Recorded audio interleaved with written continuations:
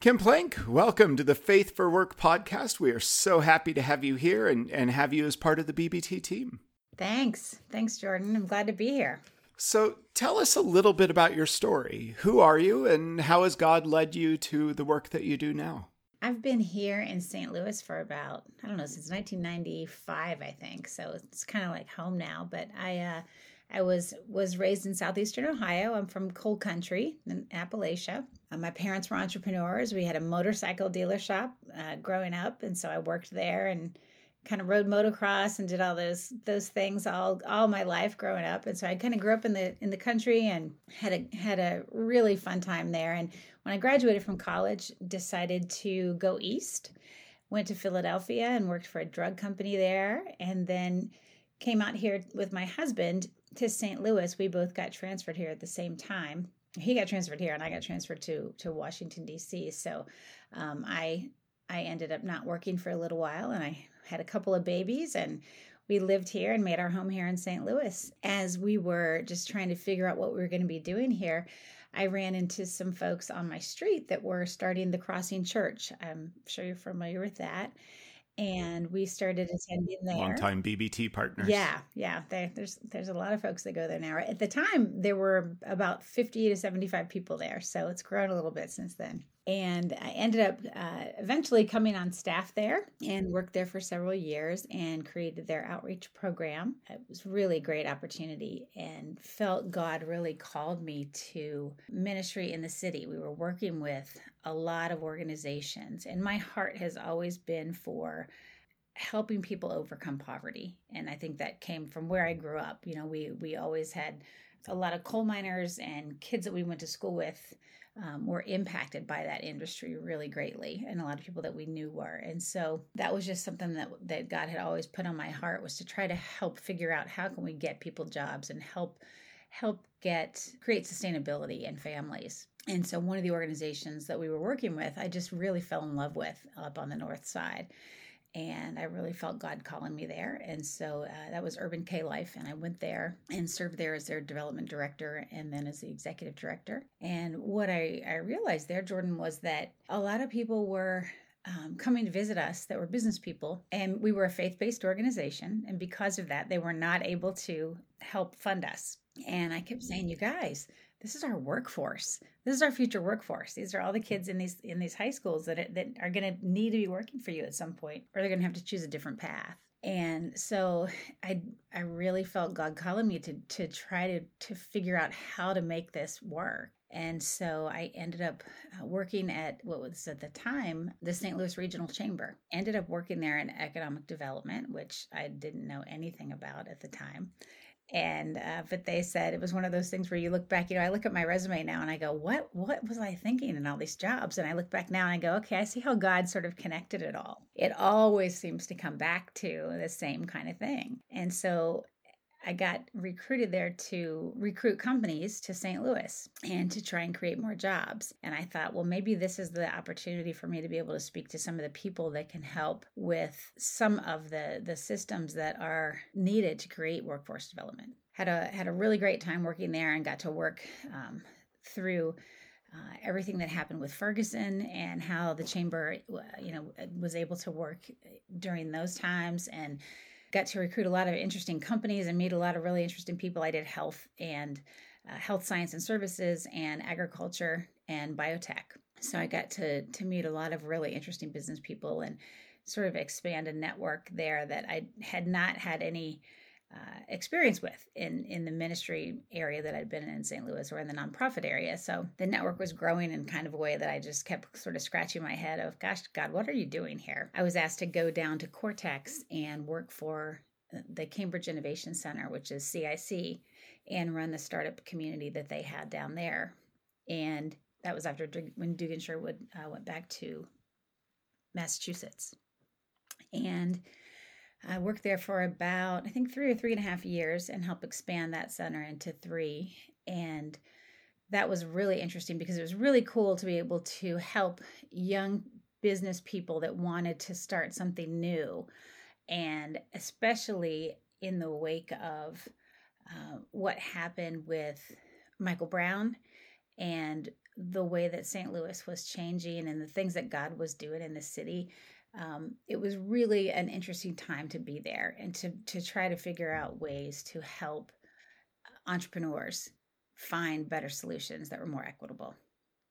And so I was there for a while, and then ended up going somewhere completely different after that, and was in advertising and marketing. And then just last year, I spent a year I've been a contractor for quite a while now, so about the last 3 years, and I contracted for that ad agency, and then I contracted this last year for a company in Dallas that helps cities and universities that want to create innovation districts like our Cortex do that in their cities. And that was really fun because it was mostly in the Midwest.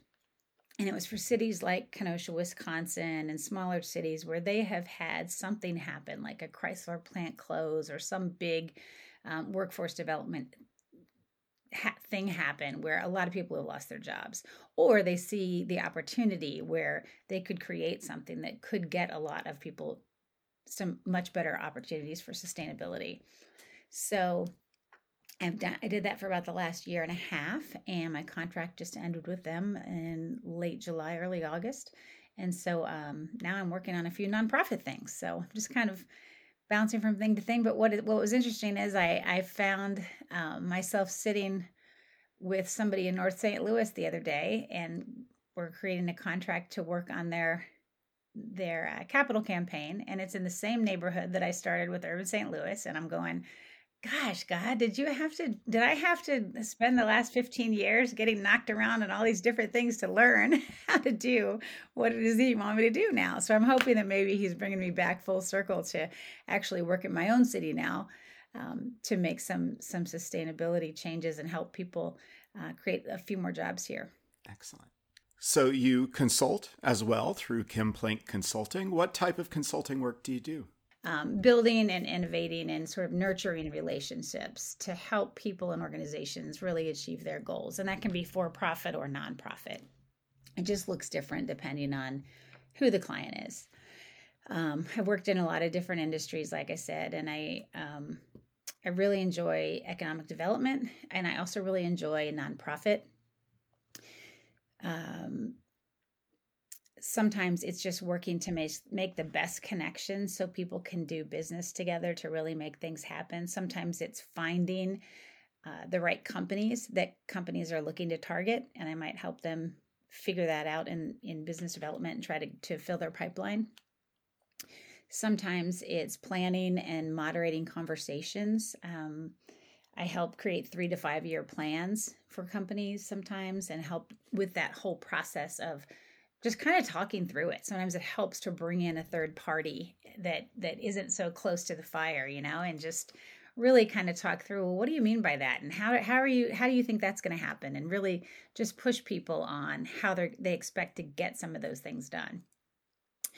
I moderated a panel the other day at Ballpark Village of real estate experts who specialize in sports and entertainment in the region. And that was all about how they're bringing new jobs and businesses to make the region better. So, and then in the nonprofit area, connect organizations for workforce development training programs.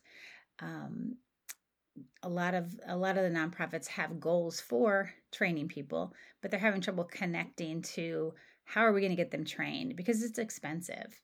And how are we going to do that so that we can help the people that we're serving create more sustainable lives and make our community better. But how are we going to do that? And so sometimes, because of the different areas that I've been able to work in, I can help connect them that way. And then sometimes it's just helping them create messaging and target lists and the materials maybe that they need for something like a capital campaign, or maybe creating the curriculum development for organizations to be able to expand what they're doing. For our listeners who may not be in the St. Louis area, North St. Louis is a place that's seen as kind of historically impoverished. There's if you're outside St. Louis and would like to learn about this, you can look up the Delmar Divide, something very interesting in the dynamics of St. Louis. But an incredible core of companies here in St. Louis. Cortex that you mentioned is an innovation center with co-working space, bio startup incubators, all sorts of amazing things, and a workforce ready to be tapped if we can get the proper training to the proper people at the proper time. Absolutely. Yep. A lot of times it's just access. And so I think that's where I've been able to be a little bit helpful with some of those organizations. So, Kim, how did you come to BBT, and why was it important for you to become part of our board? I think, honestly, Jordan, it was a total God thing. I had been watching Dave Stewart for a long time when he first launched his first book. I don't even know what year that was, but it was a long time ago. And I saw him at the Hilton at Maryville, I think, talking about it. And I thought, this guy is really going to do some things for our community. And so I saw that there was another book out, and I just kept following what they were doing. And I saw BBT and what they were doing. And my good friend Scott Glover started working for Kingdom Capital, and he was telling me all about it. And I had been doing a little bit of work for them and with an advertising agency I was contracted with, and trying to get them to do some brand work, and they weren't ready to do it yet. And so they called me in one day, and I came in and I thought, well, maybe this is it. Maybe I'm going to actually sell them something. And I came in, and Brandon was in the room, and Scott was in the room, and Lori was in the room, and they started talking to me about being on the board. And I said, gosh, you guys, I just don't even, I'm not sure what I can add here. And the more we talked about it, the more they told me about this master plan that they have, about how they really want to expand and they want to help to connect people to it. And they, all of the excitement in the room about how they have expanded it globally already. It was just really interesting to me. And to think that once I understood how accessible the curriculum is, and I've seen so many different people struggle with how are they going to share their faith at work, that it just seemed like a really great opportunity to maybe try to use some of the ways I can connect people with something that could really spread the gospel.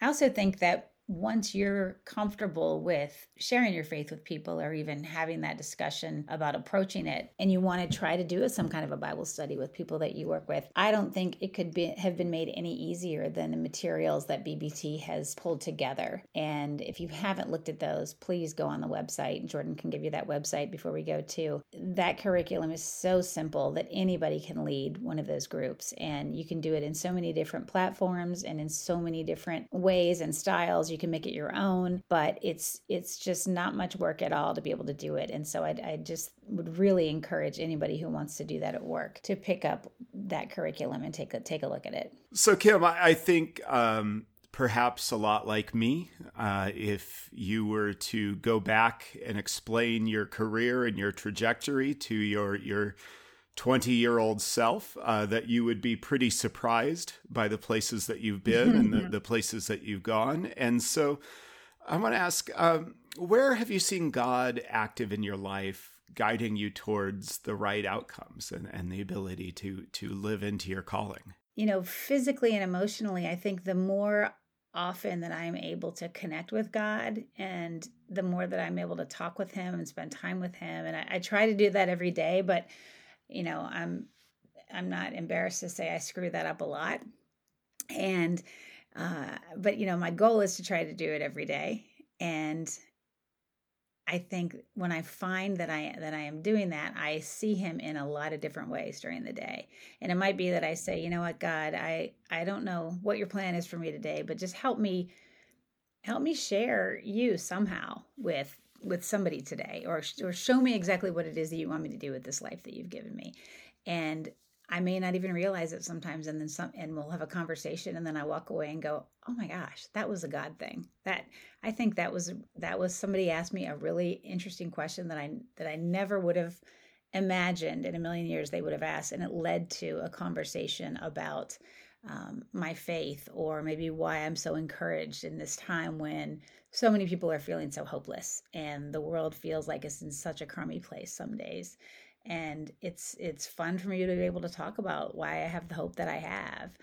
And I think sometimes that's just God saying that was we did it today. That's what I did through you today. And, it doesn't always have to be a lightning bolt, right? From a business perspective, where I've seen God working is when I've seen this one over and over again, is when something isn't working out the way I want it to work out. And maybe that's a business deal, or sometimes, when you're dealing with people, it's messy, right? And when you're consulting for people, you've got contracts and you're going on people's word and all kinds of things. And, character comes into play a lot, and everybody doesn't always have the character that you expect them to have. And so sometimes you get in situations where you think, okay, well, this is going to happen and it's all going to be a neat and tidy package and I'm going to get paid X amount and those sorts of things. And then things happen and they go, you know what? Yeah, we're not going to do that the way we thought we were going to do it. And it can get messy, right? And once in a while when that happens, or if something doesn't go your way, or you blow a big deal, or something just doesn't happen the way you wanted it, it's really easy to just get really wrapped up in that, whether that is the messages in your head saying, this is you're not good enough. And those are just lies. And, or is it that maybe you did something wrong? Maybe you fumbled the ball and that's not how you want it to go, and you didn't get the result that you wanted. But sometimes it's easy to let yourself get really almost physically sick about those things. I'm a little bit of a perfectionist sometimes, especially when it comes to work. And when I'm working for other people, I always want to do it exactly right. So sometimes I can really get myself worked up physically and emotionally and not sleep and just worry about things, and just really, my stomach will be in knots. I find that for some reason, it takes me a while to remember, oh yeah, I can go to God with this stuff and just leave it with him. He'll take it away from me.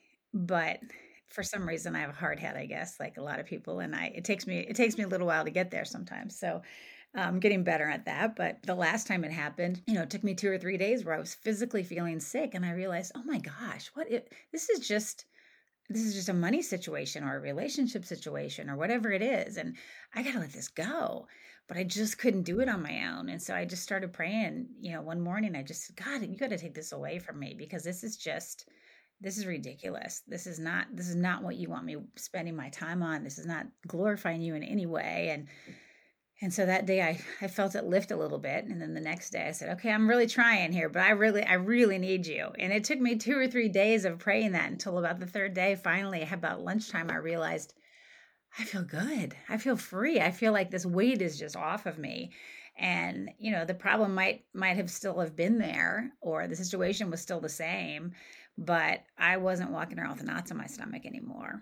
And I think that's where I really see God show up, is when I'm able to just say, okay, God, I can't do this. I know that I cannot do this. This is only going to happen if you decide you're going to pull this off. And so I just have to get that through my head a little bit faster. That would be helpful.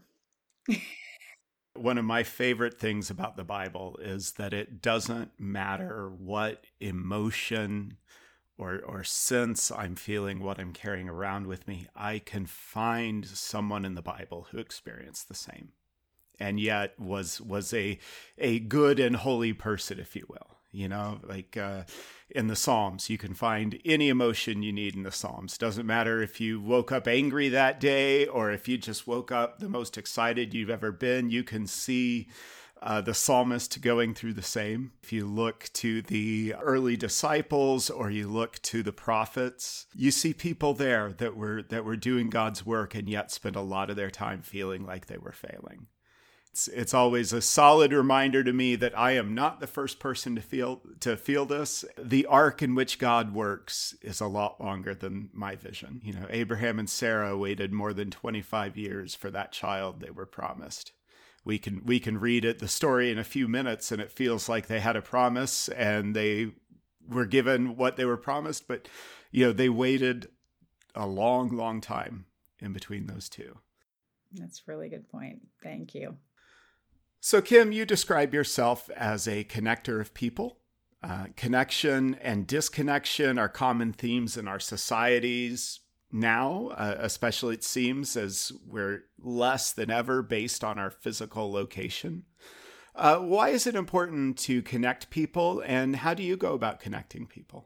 Gosh, that's a great question, especially, it's changed so much, right, in the last few years. That physical connection is so much less important, but I think, in light of that, I think it's still really important to connect people physically. I think at every chance I get, I try to meet people in person, and I try to connect people so that they'll meet in person, because I really think that people really crave relationship and they crave community. And I really believe that that's what God created us for. As hard as it might be to get back out there and really start connecting, I know for me it was tough because I used to drive downtown every single day and then have events every single night. And I loved not having to do that. And now, but then I realized that once I started doing it again and going back out and meeting people, I didn't really even realize how much I had missed that and how much that energizes me. And so now physically, I schedule on my calendar at least a couple of meetings a week where I have to go downtown and meet somebody, or I have to go somewhere and meet them. Because it's the best thing for me, and it really gets me going and helps me to feed off of the energy and that you just don't get from a Zoom call. And I really need that. And I find the more that I connect with people physically in person, the more I want to do it. And it just gives me more and more energy. So I think physically is one thing. And then as far as connecting people, I think physically is the best way to get people to meet each other, because I think that the way that you can build those relationships, and just even as simple as the nonverbals and those kind of things, but I think you pick up on people's vibes, right, when you're together, and a lot more comes through when you're one-on-one connected rather than over a screen. So much more can happen that way. But I think intentionally pairing the right people for connection is also really important. And a lot of times my faith does play into that, because it might be that, this person is dealing with something where they might need an attorney. This just happened a couple weeks ago, right? So I want to make sure and call and connect them with somebody who's going to really understand their situation, who's going to empathize with what they need, who's going to be that right temperament, really find that right person, and so I may find the best expert that I know in that area and say, here, I need you to help me find who's the best person in your firm that's going to do the help with this, because I think intentionally pairing people is just so important for the success of both people. Yes, absolutely. Kim, what advice would you have for others who are maybe struggling to bring their faith to work? I think my first advice would be just to pray about it, because I remember when I was feeling that way when I first even thought about sharing my faith with other people, and it wasn't even at work at the time, but somebody told me about the prayer of Jabez that just says, help me expand my circle or my influence, and help me expand my what is it, Jordan? I can't remember. Expand my territory, I believe. Territory, that's the word. Yeah. So when it wasn't even about work that time, but it was somebody told me about the prayer of Jabez that helped me expand my territory. I did that. It was just amazing about what God did and how he helped me to not feel, when I could feel sort of a prompting of, I think this person, somebody might say something and you feel like, I kind of feel like God's nudging me to talk to them about faith, or they might have just dropped something on me about something that's going on in their life, and I want to pray for them, or I want to talk to them about God and how maybe they can lean on him. It's scary to even say that, because you don't want them to think that you're a Jesus freak or somebody that they might have been scared of in the past. There's all kinds of baggage that people have, right, that we don't know about.